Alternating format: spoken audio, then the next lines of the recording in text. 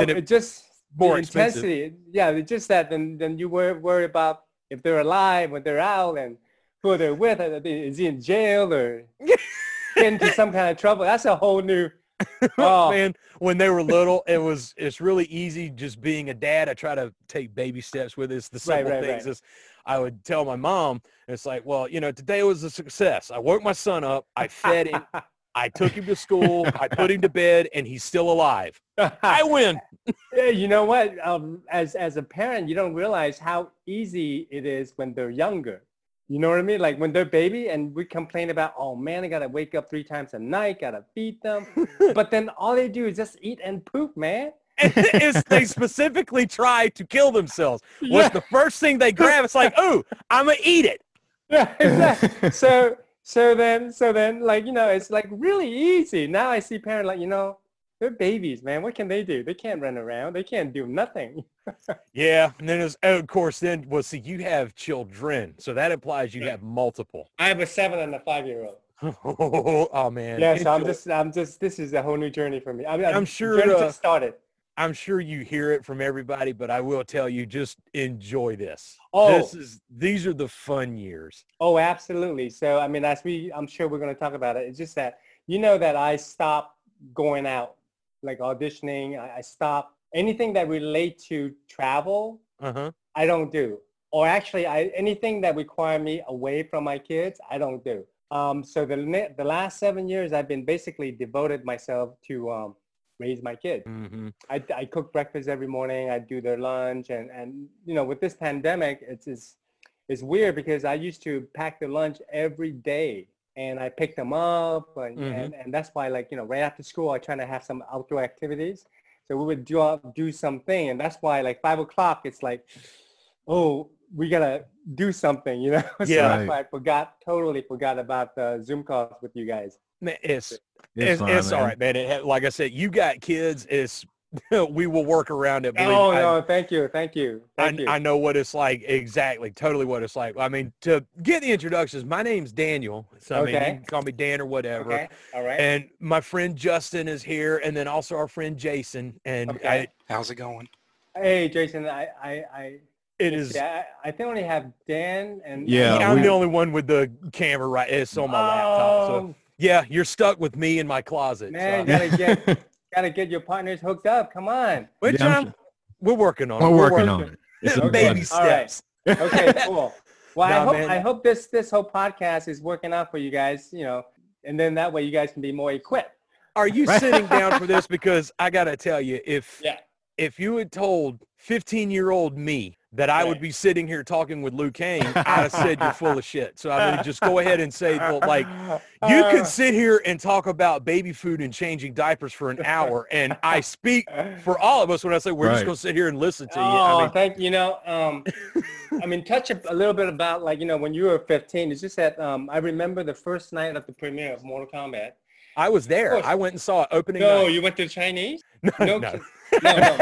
Okay, but anyway, But you know, because you know, I've been by that time I've already been acting for about 9 years in Hong Kong, and I'm basically grew up here, and then I went back to Hong Kong right after college. Is that you're 20 something, you're looking for yourself.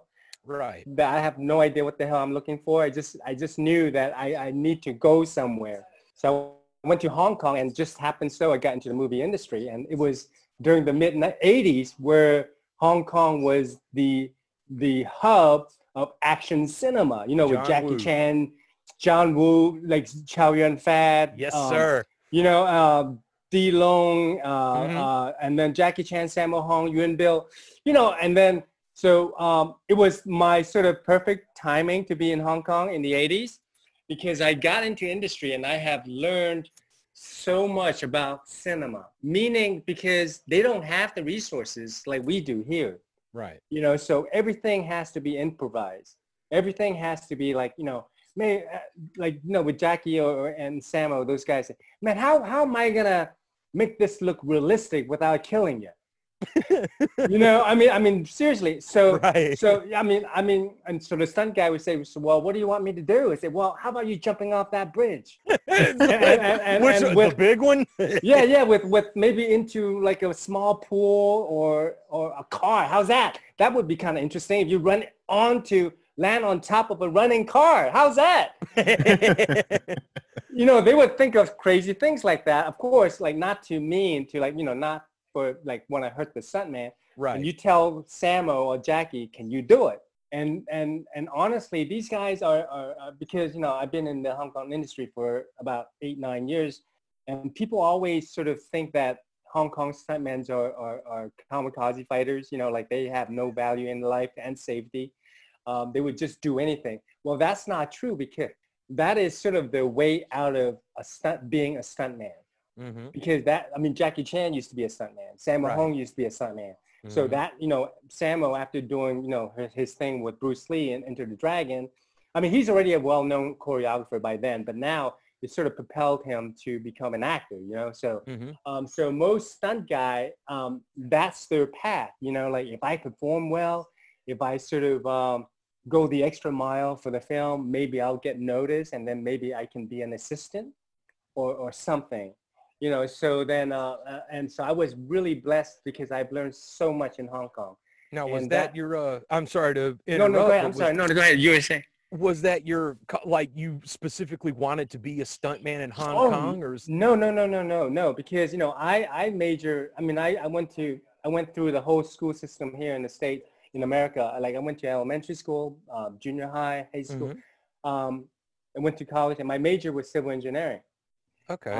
And when I'm done, I worked for a year. I was 25 years old, and I was working on soil engineers, a civil engineer. Mm-hmm. And then I didn't realize how much I hate about dirt. I said, oh my God, more dirt. I'm sorry, I'm laughing. I'm an environmental inspectionist. I do environmental inspections, so I deal with civil engineers almost on a daily basis. It's funny. But it's fantastic, because that is the only profession, a professional profession, that a Chinese family would approve. Like, hey, you got to be an engineer. I don't care what kind. Sanitation, I don't know. Engineer, doctor, accountant, or something. It's the title. I know what you mean. Right? So then they don't care. So then that's the only profession I get to be outdoor. Mm-hmm. And I don't have to dress up for it. I've always been a very outgoing person. And I was devote myself into martial arts. Mm-hmm. And I was really like training 6 hours a day. Like 2 in the morning, 2 in the afternoon, 2 in the evening. Yeah. Because I was the Kwai Chang Caine, kneeling in front of the Shaolin Temple, like, please, master, teach me. I want, and how I never paid tuition. I cleaned the studio just like the old school. Nice.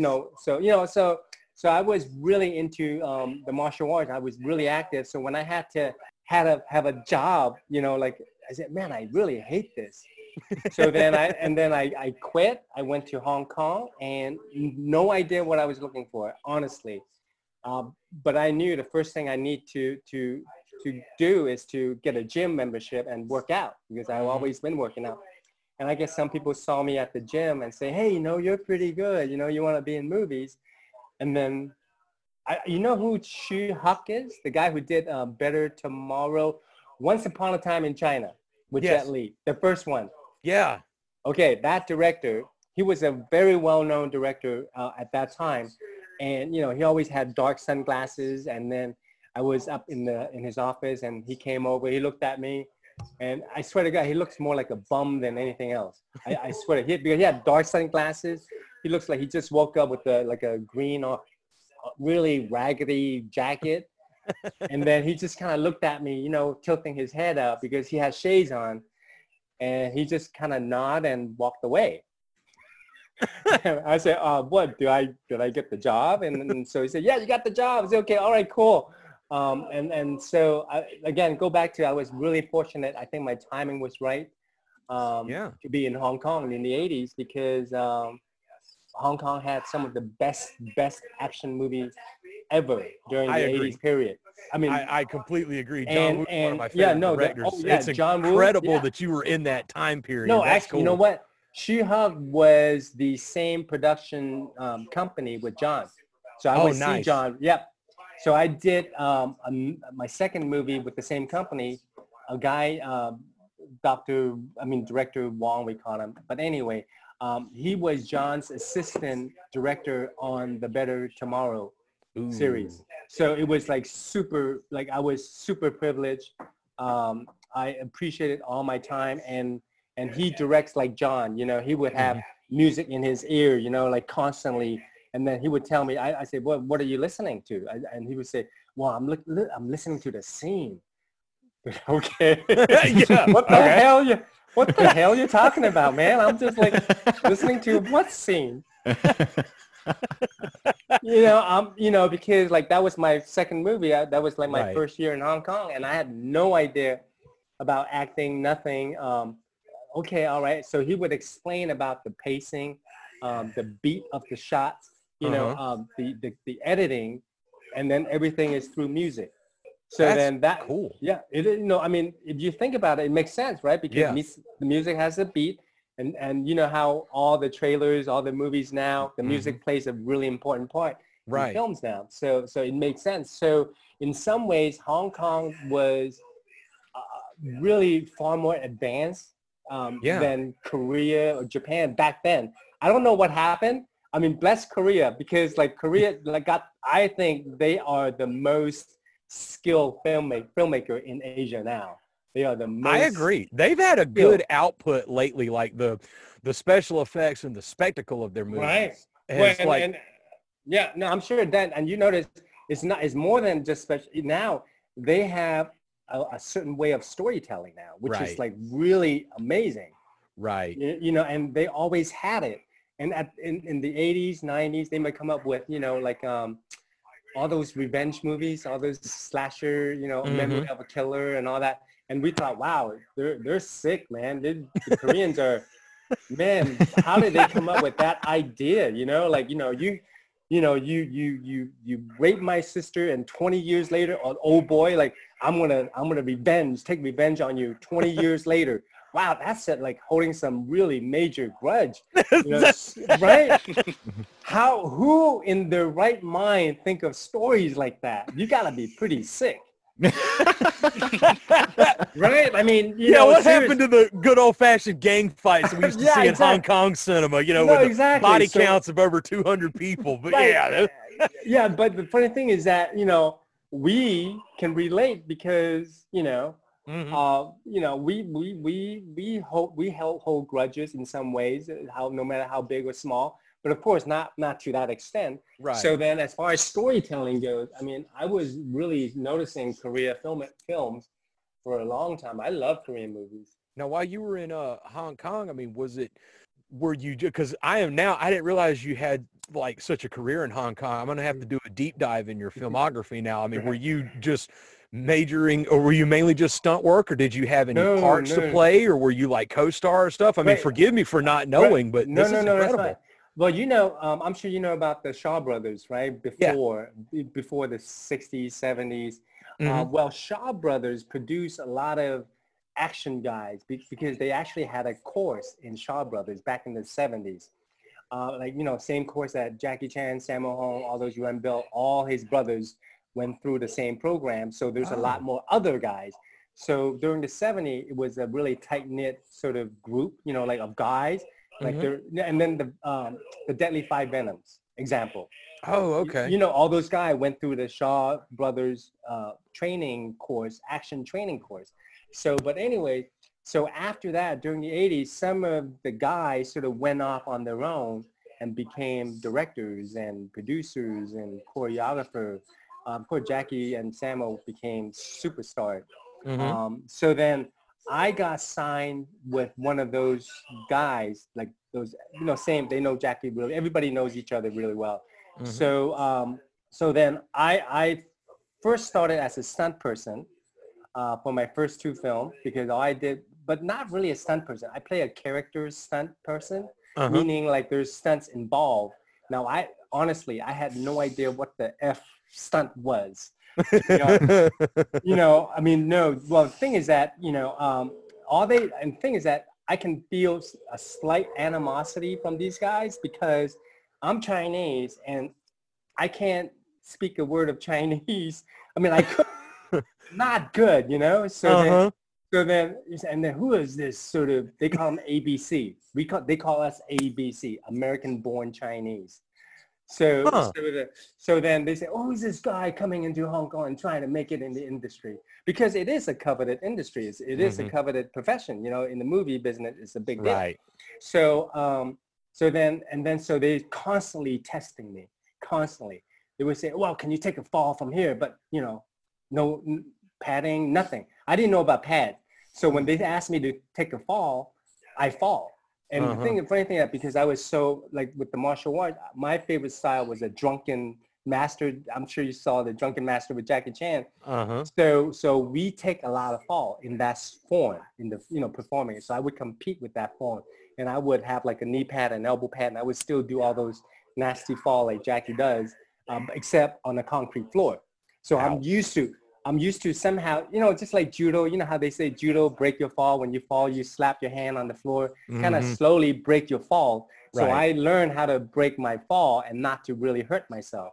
So when they try and test me, say, can you take a fall? You know what? There's like 10 steps of concrete stairs. Can you roll off? Someone's going to kick you and then you do a dive and roll off the stairs. Can you do that? So yeah, give me a couple elbow pads. I said it very nonchalantly, as if like I know what I'm doing, right? And of course, I had no idea what I was doing. So yeah, I'll do it. Because you're 20 something, you have cameras in front of you, and you're in the movie business. It's exciting. So then, I did. So it was one stunt after another, and then all of a sudden, I was known this big American Chinese guy in Hong Kong, able to do stunts, and he looks kind of cool. So. Dude, that's cool. Yeah, so the first 2 years, I was a stunt actor because every time I'm hired, I was required to do a certain amount of stunt work. That's great. Well, and that adds to the resume, though. It has to, that you can do stunts and act. Well, funny thing, with Hong Kong, there is no resume. They don't, because I don't know. They're like, we didn't keep up a resume. Like, it's because it's such a small industry, so everyone knows what you've done. So you can't BS them, like you can't BS like I did that movie. Say, no, you didn't, so, or I did that stunt. Everybody knows everything. So then I got a really good sort of training in the first 2 years of my career in Hong Kong as a stunt actor. And then someone said, hey, Rob, who's that guy over there? The guy who's like sticking up, like he's like a freaking tree, man. He's like, because all the Hong Kong guys are like 5'6", so then I'm like, this guy's standing like this right in the middle of a sea of like little heads. He might be a good bodyguard. Let's give him a few lines, and then like, opening car door. Yes, boss. He went that way, boss. You want something to eat, boss? So that's how I started. I get 1 line, 2 line, 3 lines, and then I did some action stuff. And that's how sort of my career kind of grew.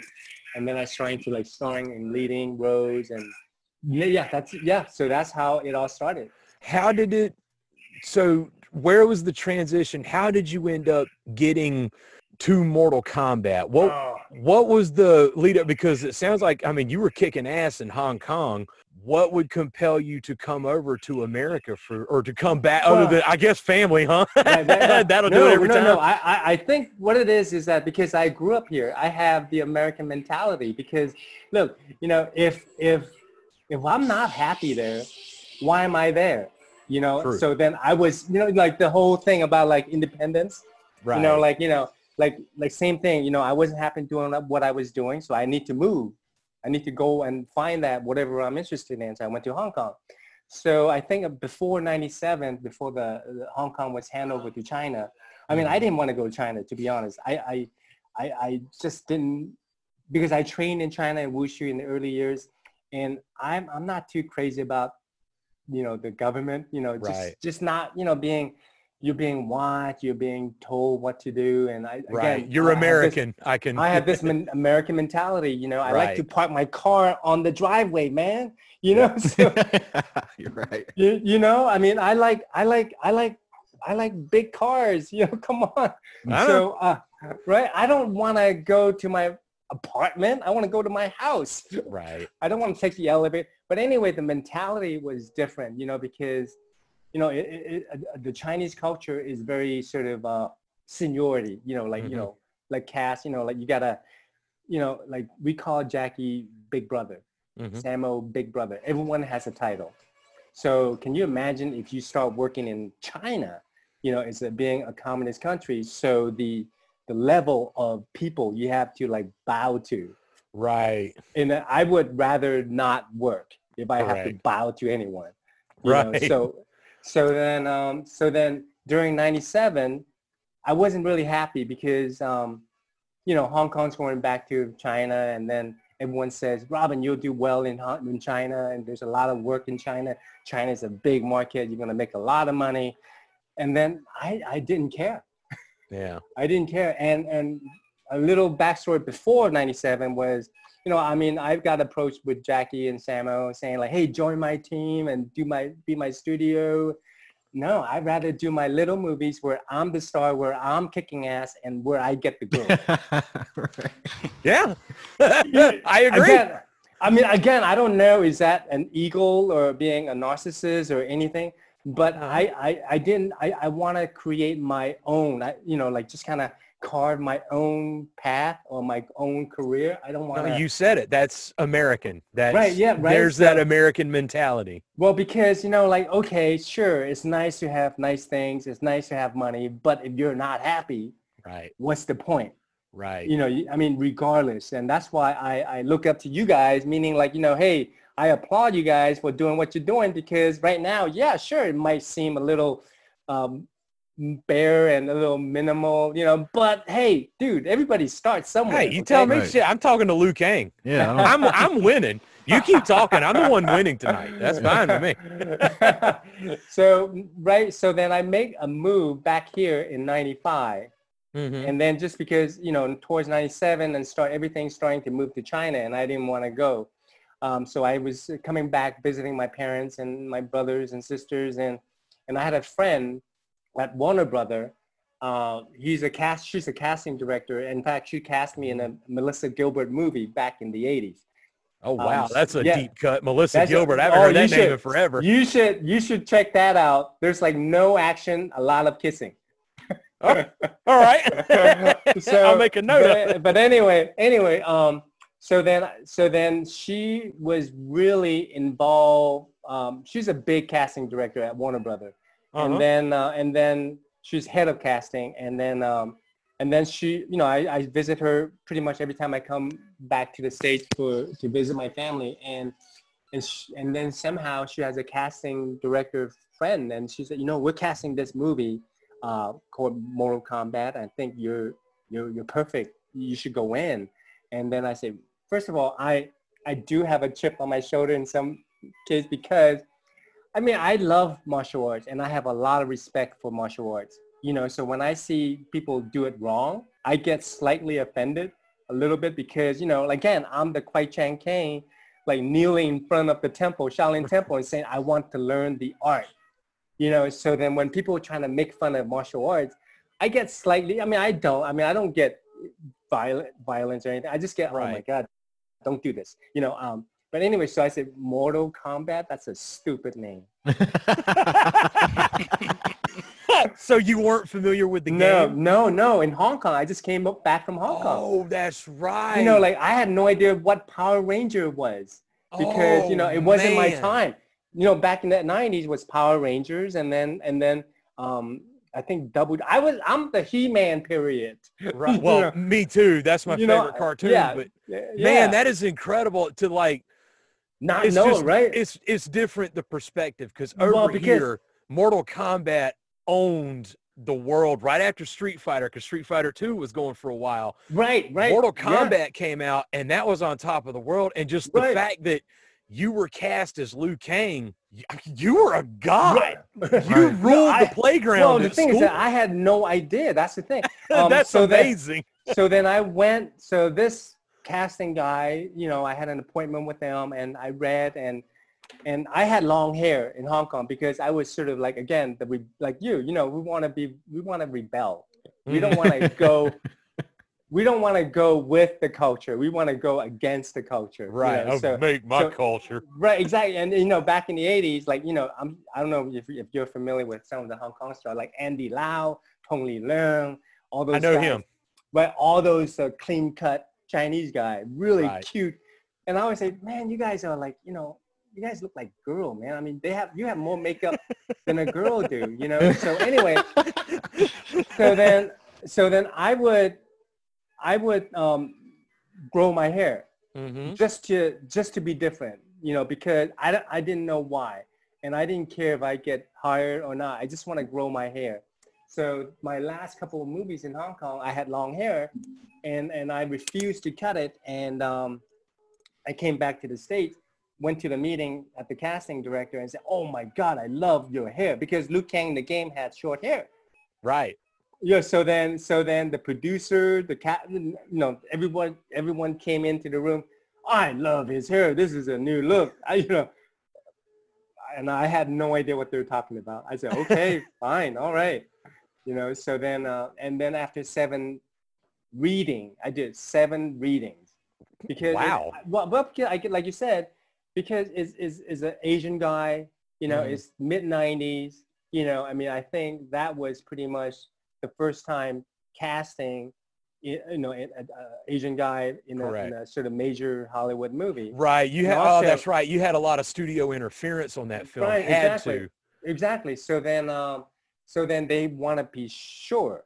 They want it to be really, really sure. So then, you know, I mean, not just the martial arts, is acting. And I think they got really lucky, even though Larry Kasanoff doesn't admit it, the producer. He got really lucky that they hired me because Jason Scott Lee was considered, Russell Wong was considered, you know, that's some tough competition. Well, exactly, and they've done work, you know, they've done good work. Even John Lone, I mean, they looked at every Asian actor available, and so, but and they didn't care at that time in the 90s. They didn't know what Hong Kong cinema action choreography was all about. Right. You know, they were still in Smokey and the Bandit time, you know, like, you know, hey, one punch, you fly out the window, I'm going to break you with they still are, honestly, right, but I know what you mean. Right. You know, we're going to, and, you know, I have guys tells me, Lyndon Ashby, and then, you know, the guy, Johnny Cage, right? Yes, sir. Good friend of mine. And then he said, you know, I like all this stuff, you know, but, you know, like Clint Eastwood would throw one punch and the guy would be out. Well, that would be kind of boring, isn't it? You know, I mean, it's entertainment, it's cinema. Right. Things have to be cinematic, you know, because so, and I got criticized for doing all those blocking, hitting, ducking, all these things. That was the best part. Okay, so the reason and look at today now.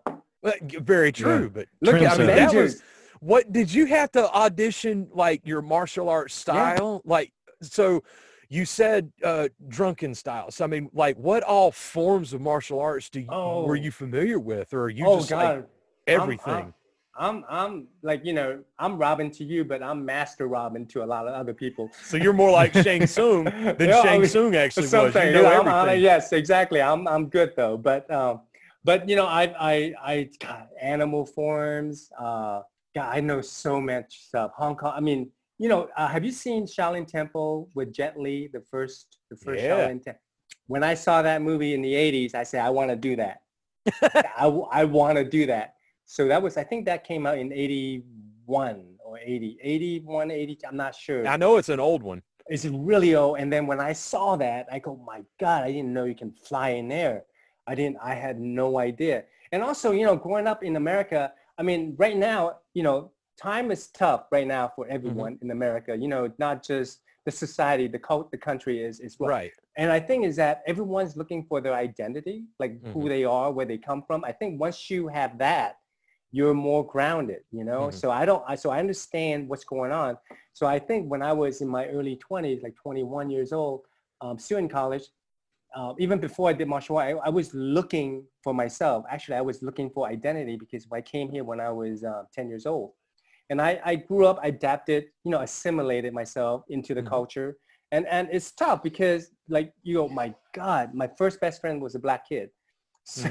So then I go, oh my God, I mean, why are you so dark? I don't So, and then we all have the stories like that. Right. So, and then like, you were a really good friend. I said, can I touch your hair? Because I've never seen hair like that before.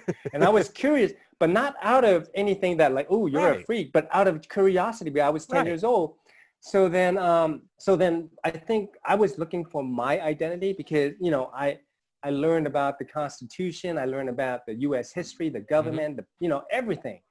But there's nothing. So when Kung Fu came on, I said, all right, a Chinese guy on TV. And he's not even Chinese. Right. Right. So then I think when I saw Jet Li in Shaolin Temple, I say, that's what I want to do because that represents who I am as a Chinese person. And that is art. That's sort of I always wanted to do something that is very expressive. Right. Well, so like I said, you're what you did in the film actually made the film because I mean the fact that you were up against they were considering Jason Scott Lee, I mean that's no small thing. He played Bruce Lee in the Dragon movie. Well, Liu Kang was modeled directly after Bruce Lee in the first Mortal Kombat. However, your hair looked closer to Liu Kang in Mortal Kombat 2. So it just of course it's kismet. I mean hindsight's always 20/20.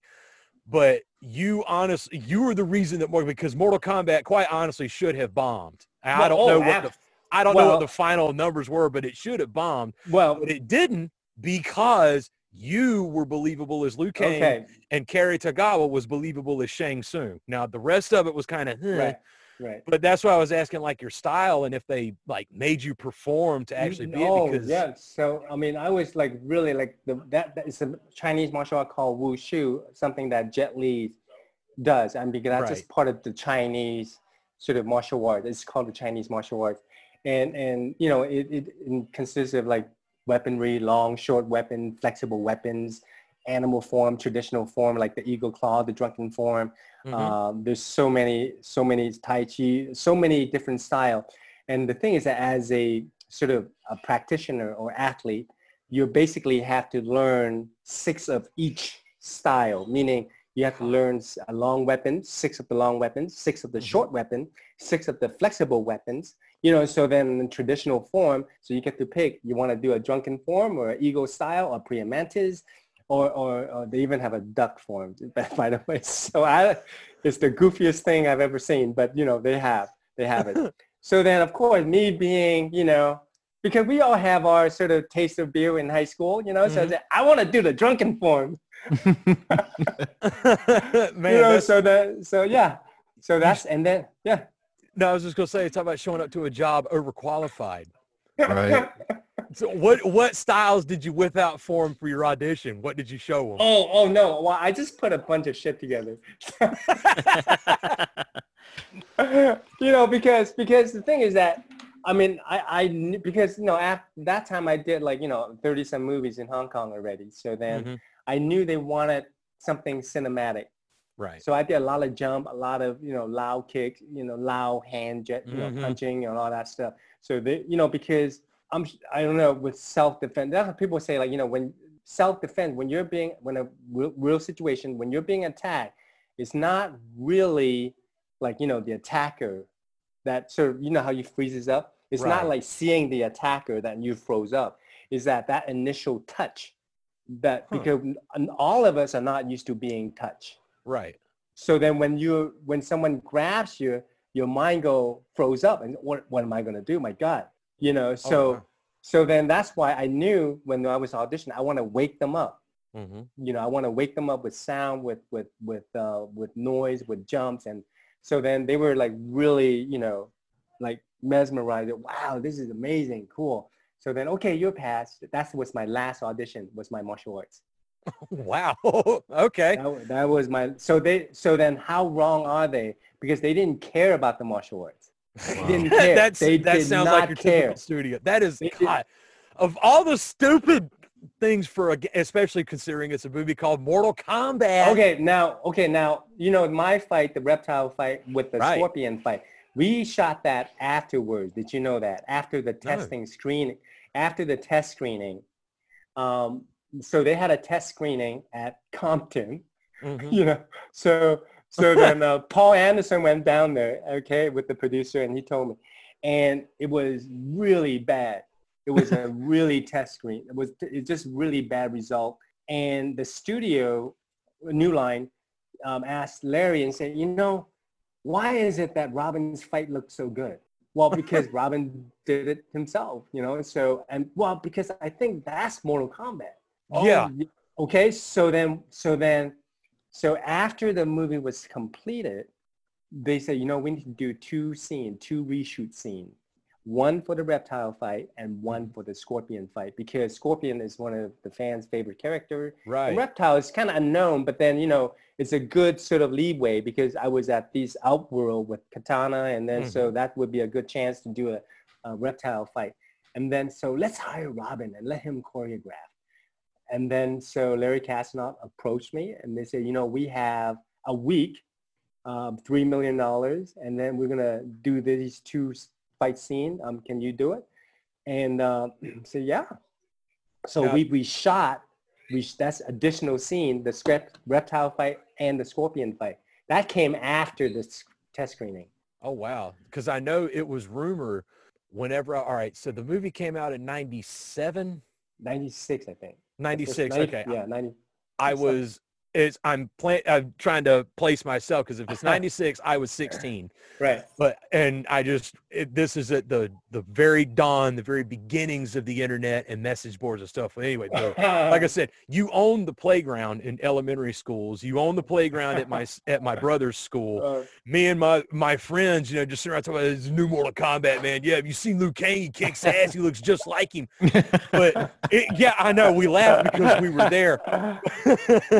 But there was a rumor that you had actually choreographed it. But it was, I remember we didn't have IMDb back then or nothing. But I remember that was one of the selling points for us. Like when we went to the theater to see it, I didn't know that those fights were reshoots. Oh, those are reshoots. Mortal Kombat was opening up, and I bought my ticket, and I'm there Friday night to watch it open up. And then I just remember the rumors being like, yeah, look at Liu Kang.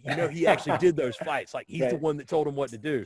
That's cool. And the thing is that Larry Kasanoff was really supportive because throughout the entire shoot, because everything that I was trying to do, there was always an obstacle, meaning like, they're not used to seeing the rhythm of the fight, the rhythm, because like I said, we always like with the rhythm, fight is with the rhythm.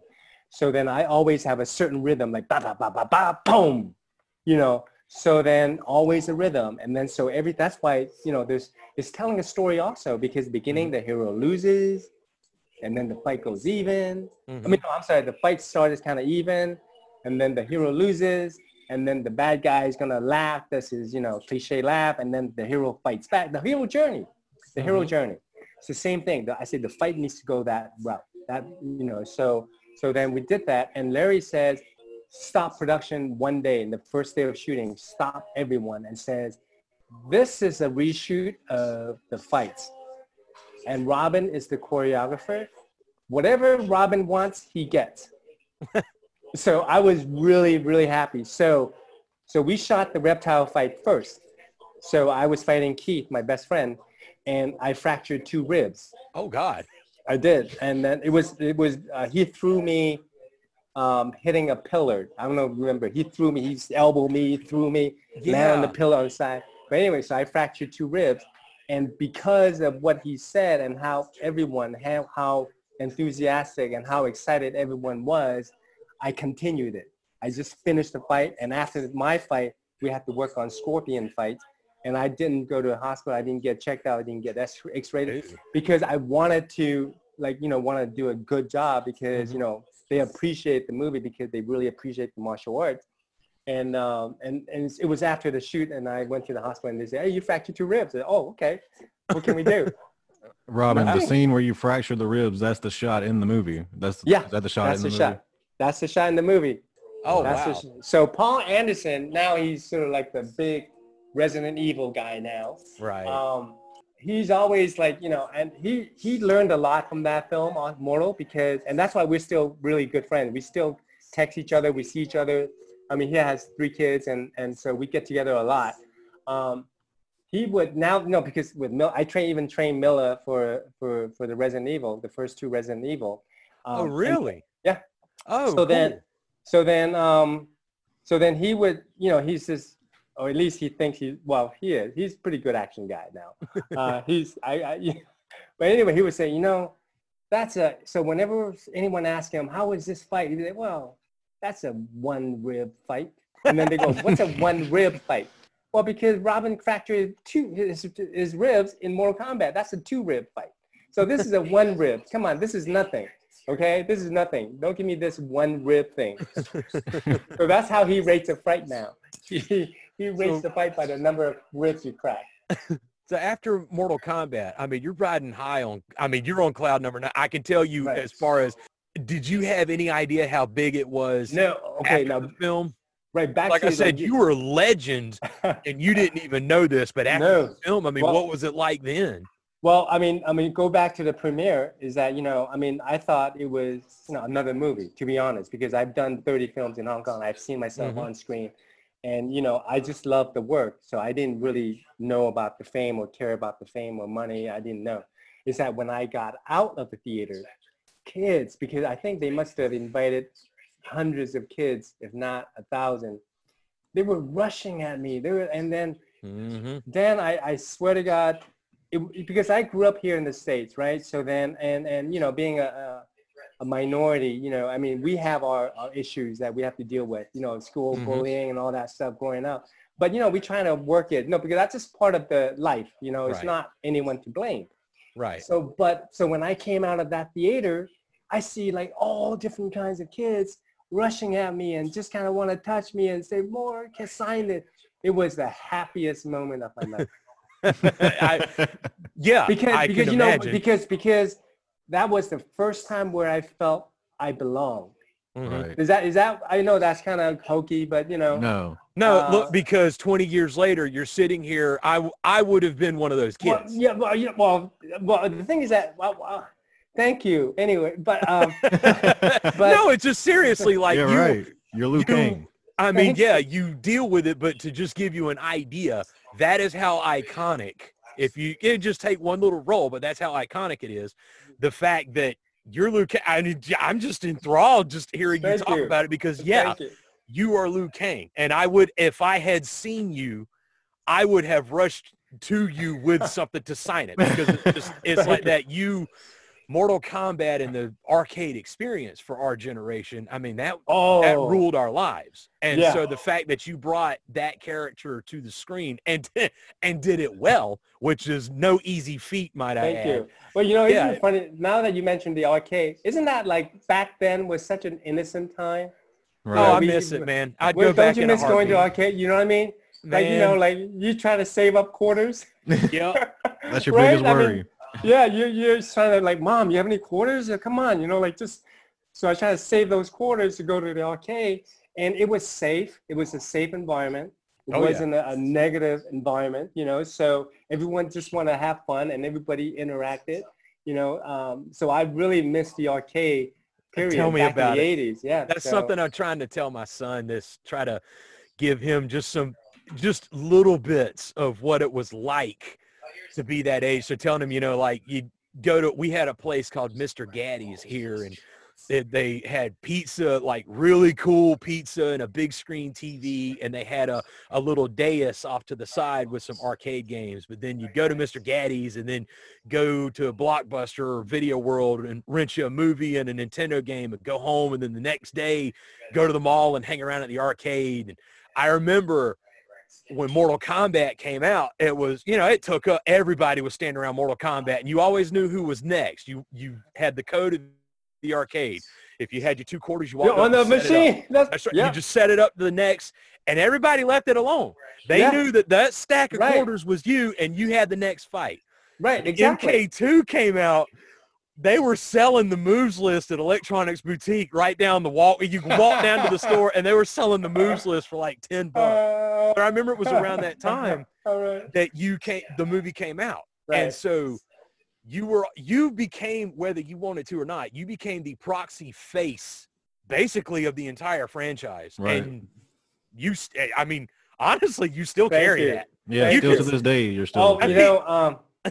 It's so funny. I'm sure they're doing the reboot for James Wan. He's a great filmmaker. They're doing a reboot of Mortal Kombat. I heard Justin knows more about it than I do. In fact, I heard about it through him. I had no clue. James Wan? Yeah, the Saw guy. Yeah.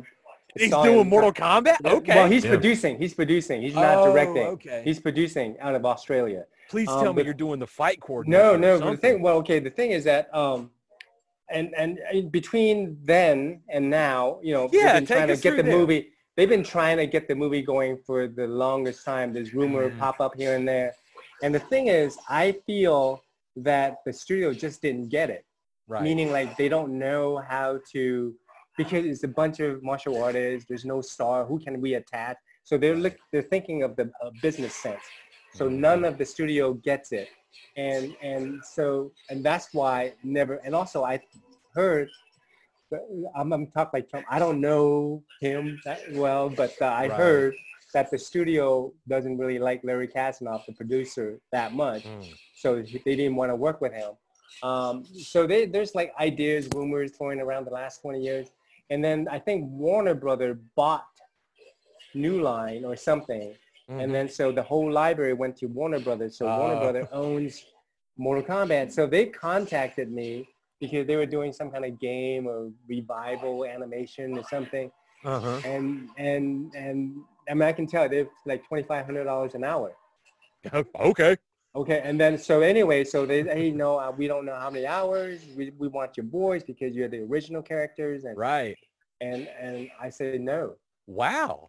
Just because now the thing is, when a studio gets their hand on a film like that, and they will make it into a very commercial thing. Right. Because I mean, I think one of the best thing about what's best about Mortal Kombat was that the characters are real, or at least they seem real.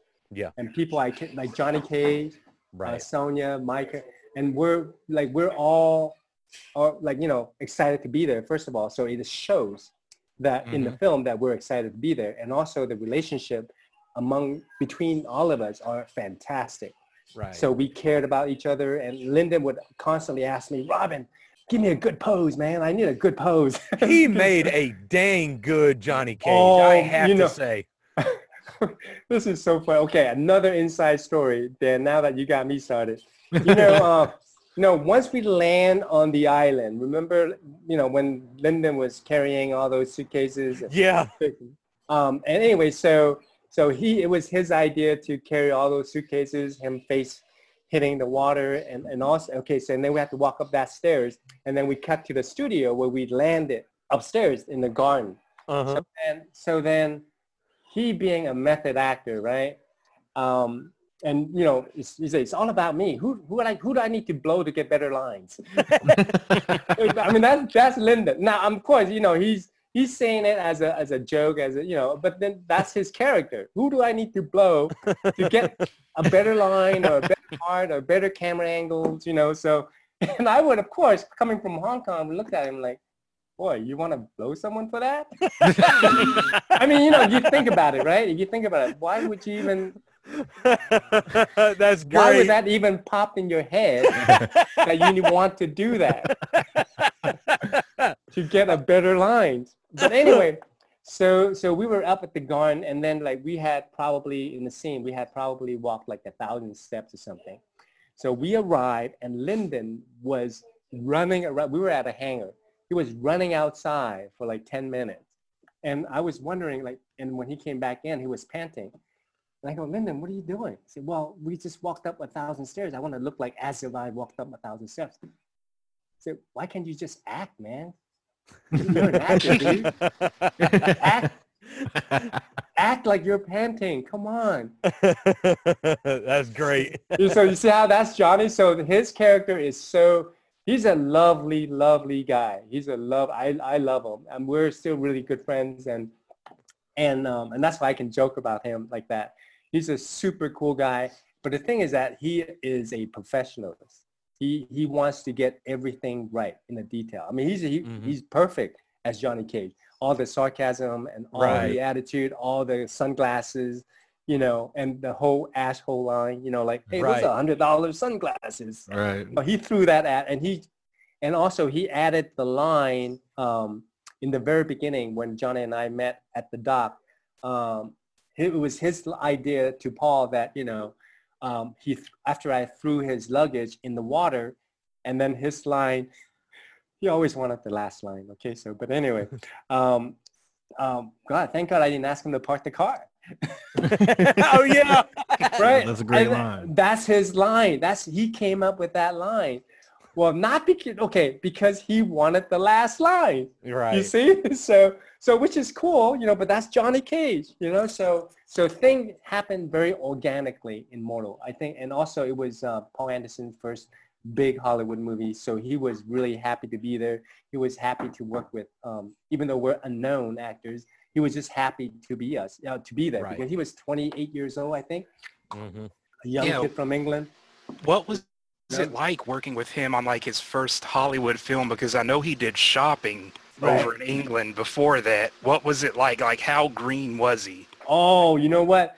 I knew he was very nervous, but he did not show it at the time. I tell you, you can be the dumbest English guy and you would sound intelligent. Okay, and seriously, it's the accent, right? It's not fair, right? So you could be the dumbest English guy, but you would still sound like really intelligent and smart. But anyway, Paul has a gift of being very articulate. He's really good in speaking and explaining things. So he would be very composed, like, when we were shooting, and very professional, because he told me now that, it was all an act because, he has to, because it was his big Hollywood movie, and he was really nervous. Actually, he wanted to have some fun with us, meaning like, joke around with us, but he didn't really joke that much because he was pretty much constantly watched by New Line, because it was, $18 million on a 28-year-old kid, it's a big responsibility. But he was very composed.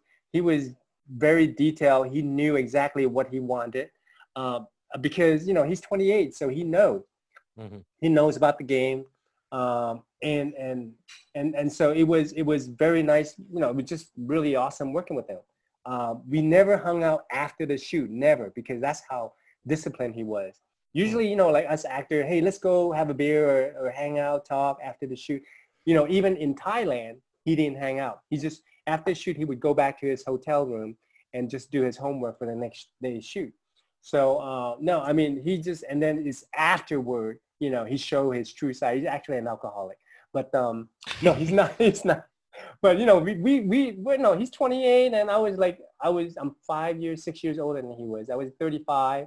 So we're a kid. We're still like a kid. We like to hang out, joke, and have a beer. And so it's after the shoot we celebrated. So but no, Paul was fantastic. That's why whenever you see him giving an interview, he's very composed and very articulate, and he knows. I don't know how he knows. He's like you said in the interview, if he's seen a cave, a specific cave, and if he's seen it in a movie, then he doesn't want it.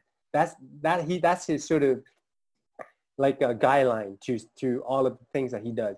If he's seen it in some movies or a scene or a prop or a set, say he won't. I don't want it.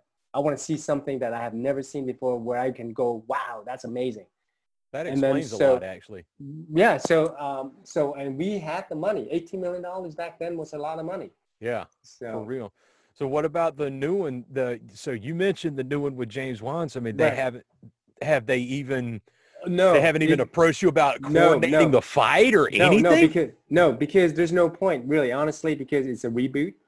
Yeah. I already know because, like the last 20 years, there's so many things popped up that everyone, the whole, this Thai director kid, he's really young. He did a 7-minute thing for Mortal Kombat, like what could have been, Reptile and all those things. Right. It was pretty cool. But, I feel Mortal is one of those things that you could touch or not touch it, just leave it as is. But I feel like because of the time we're in now with the whole Avenger, popularity with Avengers, they might want to make it a little darker, a little more stunt with more CG. And honestly, I'm not crazy about that now. I agree in a sense. Is the first Mortal Kombat and even Annihilation, those movies were the reason that they work is the casting. Like I said, you were the perfect Liu Kang. Lyndon was the perfect Kay. Everybody they got to play every major character in the movie directly personified the characters that we saw in even Kerry Takawa. I mean, he dadgum looked like Shang Tsung because we were so used to MK2 at that time. Right. If they do a reboot, because they've changed, the Mortal Kombat has changed. The game itself is so different now. If they do reboot, I agree with you, is that maybe just do something new. Well, I just wish you would choreograph it. You know what? You just dated yourself, Dan. You're an old fart, dude. I know. Like, the way you're talking, like, this is what my dad talks like that, man. I get it. Maybe make a little bit of blood and guts, but like I'm agreeing with you, man. No. I hear Dan. I agree with you completely. Just that maybe it's not our time. It's different because when we watch Mortal, I mean, like Star Wars, you can't reboot Star Wars. Come on, you can't. How are you going to reboot Star Wars?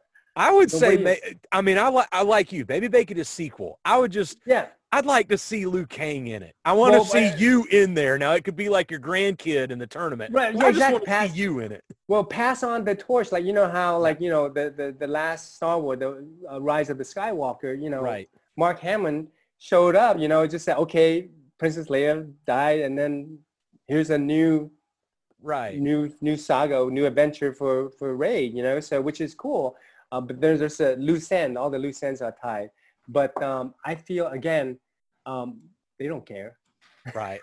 You nailed that one right. Definitely. They don't care. Now, I've seen you, aside from Mortal Kombat, which, like, as I could ramble forever the rest of your life. If you're ever around someone my age, that's all they're going to say, Mortal Kombat, Mortal Kombat, Mortal Kombat. But I've seen you've actually done some voice work, like in Sleeping Dogs. No. I did the other video game movie too. The Chun-Li.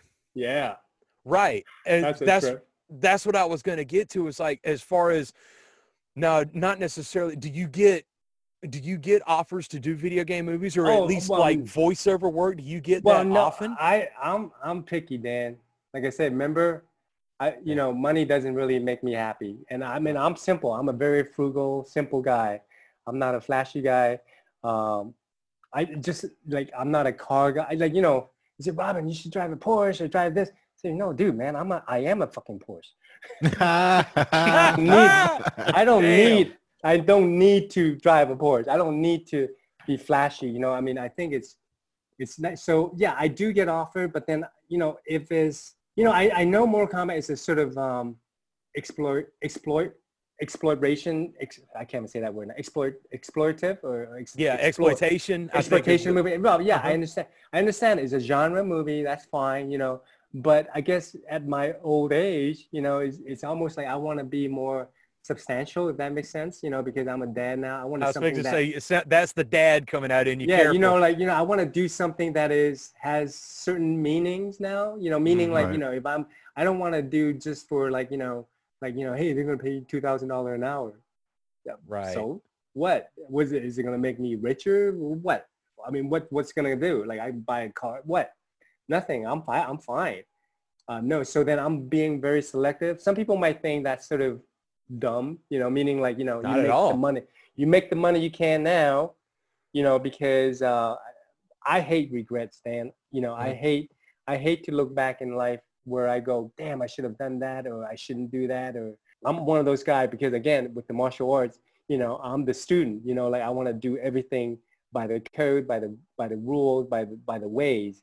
Right. So then, so yeah, I've turned down a lot of stuff the last 7 years, but I don't regret it. Hey, I mean, as a dad, that's fine. Believe me, you're doing it right. It's actually endearing to hear that. Thank you. During our conversation, a friend of mine named Marcus was able to actually join in. He wasn't able to be here at the beginning, but okay. Speaking of not living with any regrets, Marcus, you here? Can you hear us and everything? Yeah, I am. I'm a little enamored because I'm like, all right, all right. As Daniel was saying, sorry, this is Liu Kang.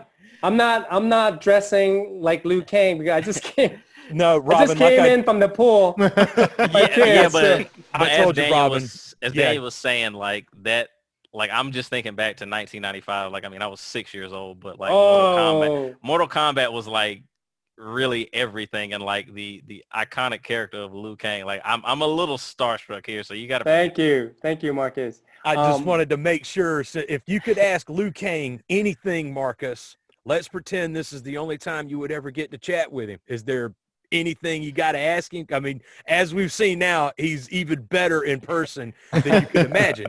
So what would you ask Liu Kang? Well, I kind of wanted to ask, I mean, you kind of answered it a little bit, because I saw Cary Tagawa was involved in the new Mortal Kombat Aftermath DLC, because I'm still big into fighting games, so like I know a lot of people from other states that compete competitively for Mortal Kombat. Oh, I just came back from Calgary, on a video game competition of Street Fighter and Mortal Kombat. Yeah, exactly. Have you ever been contacted to do like guest appearances there, or is Well, I did that one because Lap Chi, the Lap Chi, Canada Cup Gaming, yeah. Yeah, exactly. So so then, I mean, right away, just, he was very nice. I mean, he emailed my agent and he was just very nice, and I exchanged email from him, and he just seemed very genuine, and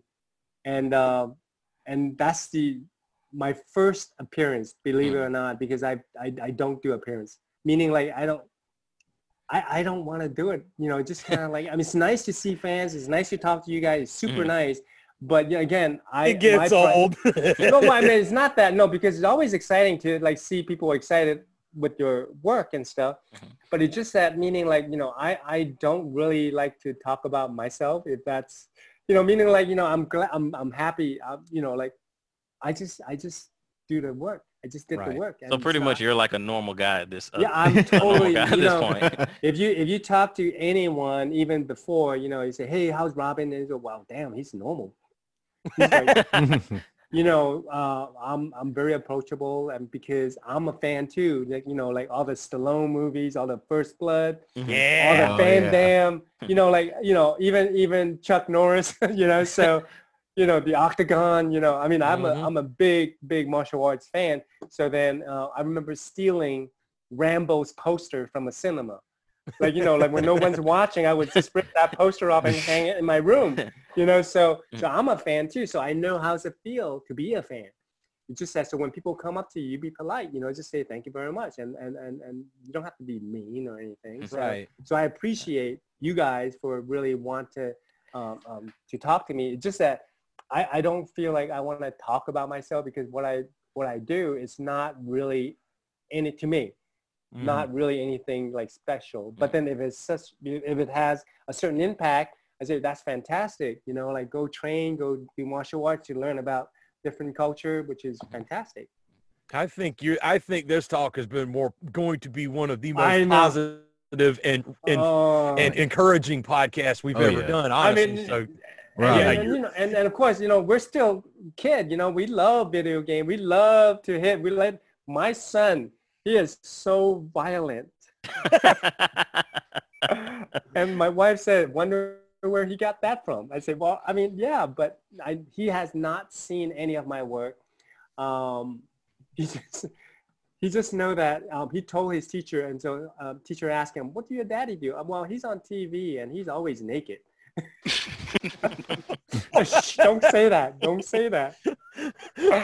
Robin, you said working with Lyndon was really funny on set, and he kept things real loose. So before I let you go, I got to ask you how things were on Beverly Hills Ninja with oh my Chris God, Farley and Chris Rock. Man, I have nothing but the best thing to say about Chris. Meaning, like, he is such a cool, nice guy. I mean, it's total shame what happened to him.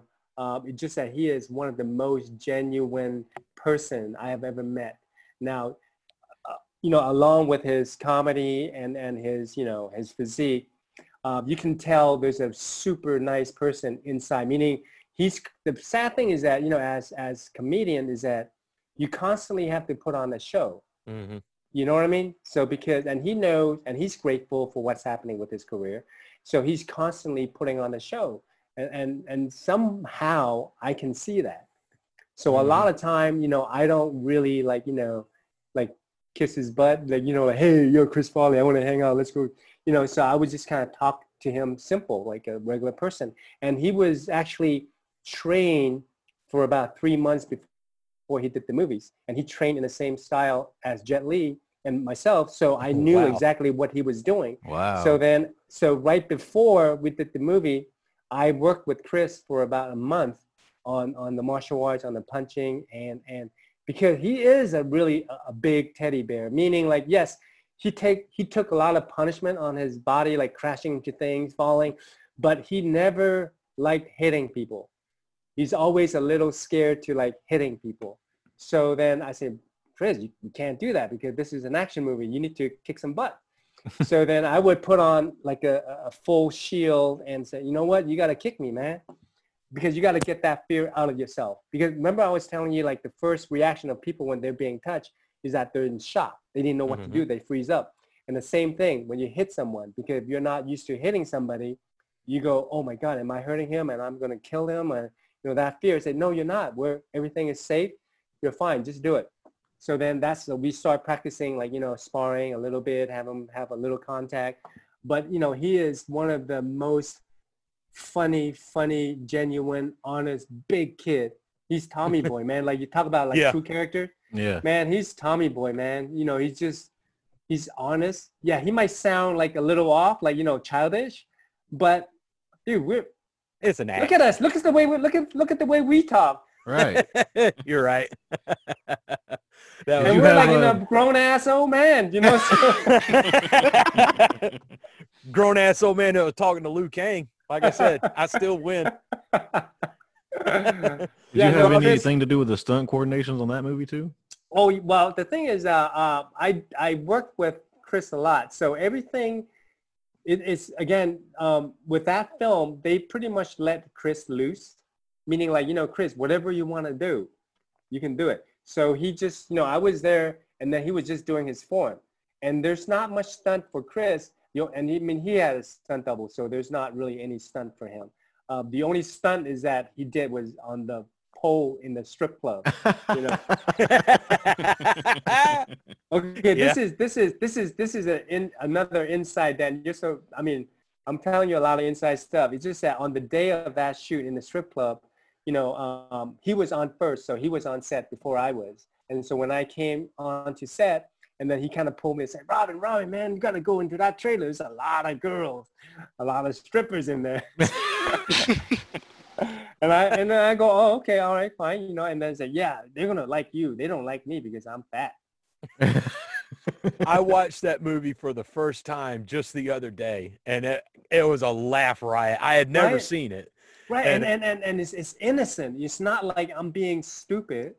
It's like this guy, again, when they sent me my agent the script, Beverly Hills Ninjas, I turned it down. I didn't want to read it because, again, back to the martial art, Beverly Hills Ninja. Right. How hokey is that?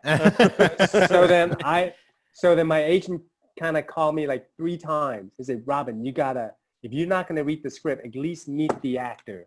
He is this guy, pretty famous. I mean, I knew Saturday Night Live, but I didn't know. I was in Hong Kong, remember? So I didn't see any of Chris's stuff on SNL. So you didn't know it was Chris Farley. I didn't know. I had no idea who he was. Oh, man. So when, of course, when I went to the meeting, there's this big guy in a little jacket. He'd always say, his line is that fat guy in a little jacket, in a little coat. That's him. Fat guy in a little coat. So then he has this really undone tie. He had greasy hair, gelled hair, his dark rim glasses. And we were just talking. And then, okay, all right. And he told me that he did martial art training. And I go, okay, well, I said, Chris, this is my first comedy movie. And then I've never done comedy before. So you're going to have to show me, how, guide me how to be funny. And then he told me, and then all of a sudden his face changed, right? Like serious. He said, Robin, you don't have to be funny. Just be yourself. Just be honest, dude. I said, wow, that's deep, man. Be honest. Right? Because like a lot of times on situation, you don't try to be funny. You let it happen. Right. So he was kind of giving me an acting tip. Like you don't have to like purposely be funny. Just kind of take it in the moment, and then it'll be funny. So it certainly was. After he said that, I said, I'll do the movie. So you never worked in comedy before, and your first comedy was Chris Farley and Chris Rock. Yep. I am so blessed, right? I mean, Mortal Kombat and Beverly Hills Ninjas, I am just like really blessed. So then that's why I said, what else can I do now? I don't really want to do another Avenger or anything that sort. I think I've sort of ticked off the boxes that I want to do, so then that's why I'm kind of and I've never been a father. So this is my first time being a dad. So I go, wow, it's it's hard, man. It's hard. But, tell me about it. It's hard, boy, man. I tell you, there's days I want to I want to fatality my son, Oh yeah. But no, there's days where I go, oh my God, I could just hold you forever. So then I that's why I kind of I'm not missing a lot. So if there's things out there, it has to really move me, meaning because again, back to money, I don't care. I'm fine. I'm simple. You just take care of them kids. I mean, that's the important thing. Well, so back to Beverly Hills, Chris, man, it's just really too bad. Yeah. And we talked about regrets, right? I think we spoke on the phone not too long before he passed, that we were going to hang out. He was in Chicago working on something. And then I said, hey, because a lot of time is that, as an actor, you don't want to impose another actor because they don't know what your motives are, hey, does he want to hang? Because there's a lot of people around in the business. So you don't know if they want to hang out with you because they want to be with you because you are who you are, or you have money, you can, whatever. So then I didn't want to sort of have them think that way. So then I was sort of never reached out, but then we somehow talked on the phone. I think we saw each other at an event. We just kind of touched base. We called and we talked we're going to hang out after his work. And then it happened. Yeah. And then I go, oh, fuck, man. I guess I should have reached out or something because. Right. And I was kind of, a little sad that none of his friends or something, I mean, you can, when someone is in that deep of a water, there's gotta be signs, right. Meaning, so then I would have just kicked his ass or something, or something. Right. But anyway. Yeah. Dude, that is heartfelt. He is really talented. I mean, he was before Adam Sandler. He was before Mike Myers. Oh, he was one of the funniest. That's for sure. Right? I mean, it was, He's one of the greats. Yeah, exactly. I mean, Wayne's World was fantastic, but Tommy Boy. Nothing beats Tommy Boy. Yeah, it's man. Tommy Boy. Again, Wayne's World, they're putting on the show. They're playing characters, but Tommy Boy, it's him. And Beverly Hills Ninja. And Beverly Hills Ninja. He is so fun. he's a treat to watch. That's for sure. It. Well, man, we don't need to keep you anymore. You have answered most, if not every single question I thought That's I good. had, and then some. Anybody else? Jason, Does anybody Marcus? have anything? I'm good. No, just that's good. Thank you for your time. Yeah, no. It's such a pleasure, and I wish you guys luck. Dude, Thank you, Robin. It's been an honor. Thank You you have so our much. email. I mean, if anything comes up, hell, you got kids. I mean, I got a 16-year-old. He's Where are you guys? Where are you guys? You guys Southeast, South Carolina. South Carolina. Oh, okay. Yeah, if you're a golfer, if you watch the Masters golf tournament, I live like 10 minutes from the Gate 1 over in Augusta, Georgia. So if you're into golf, I'm not in particular, but well, golf, dude, man, I don't have time to go into the arcade. How am I going to golf? I know, man. Right. You take care of them kids, all right? All right, buddy. You guys enjoy it. Please have a great time, a safe time. Thank you much, man. Look, it's been a privilege. It's been wonderful. If anything comes up, I'll hit you just guys want to up. chat or whatever. Okay. Even if you just want to call and chat video games, man. Okay. Take care of yourself. Good all luck. right? Good luck. All right. Good Thank luck. you again. All right. Bye-bye. See you, man. Thank you.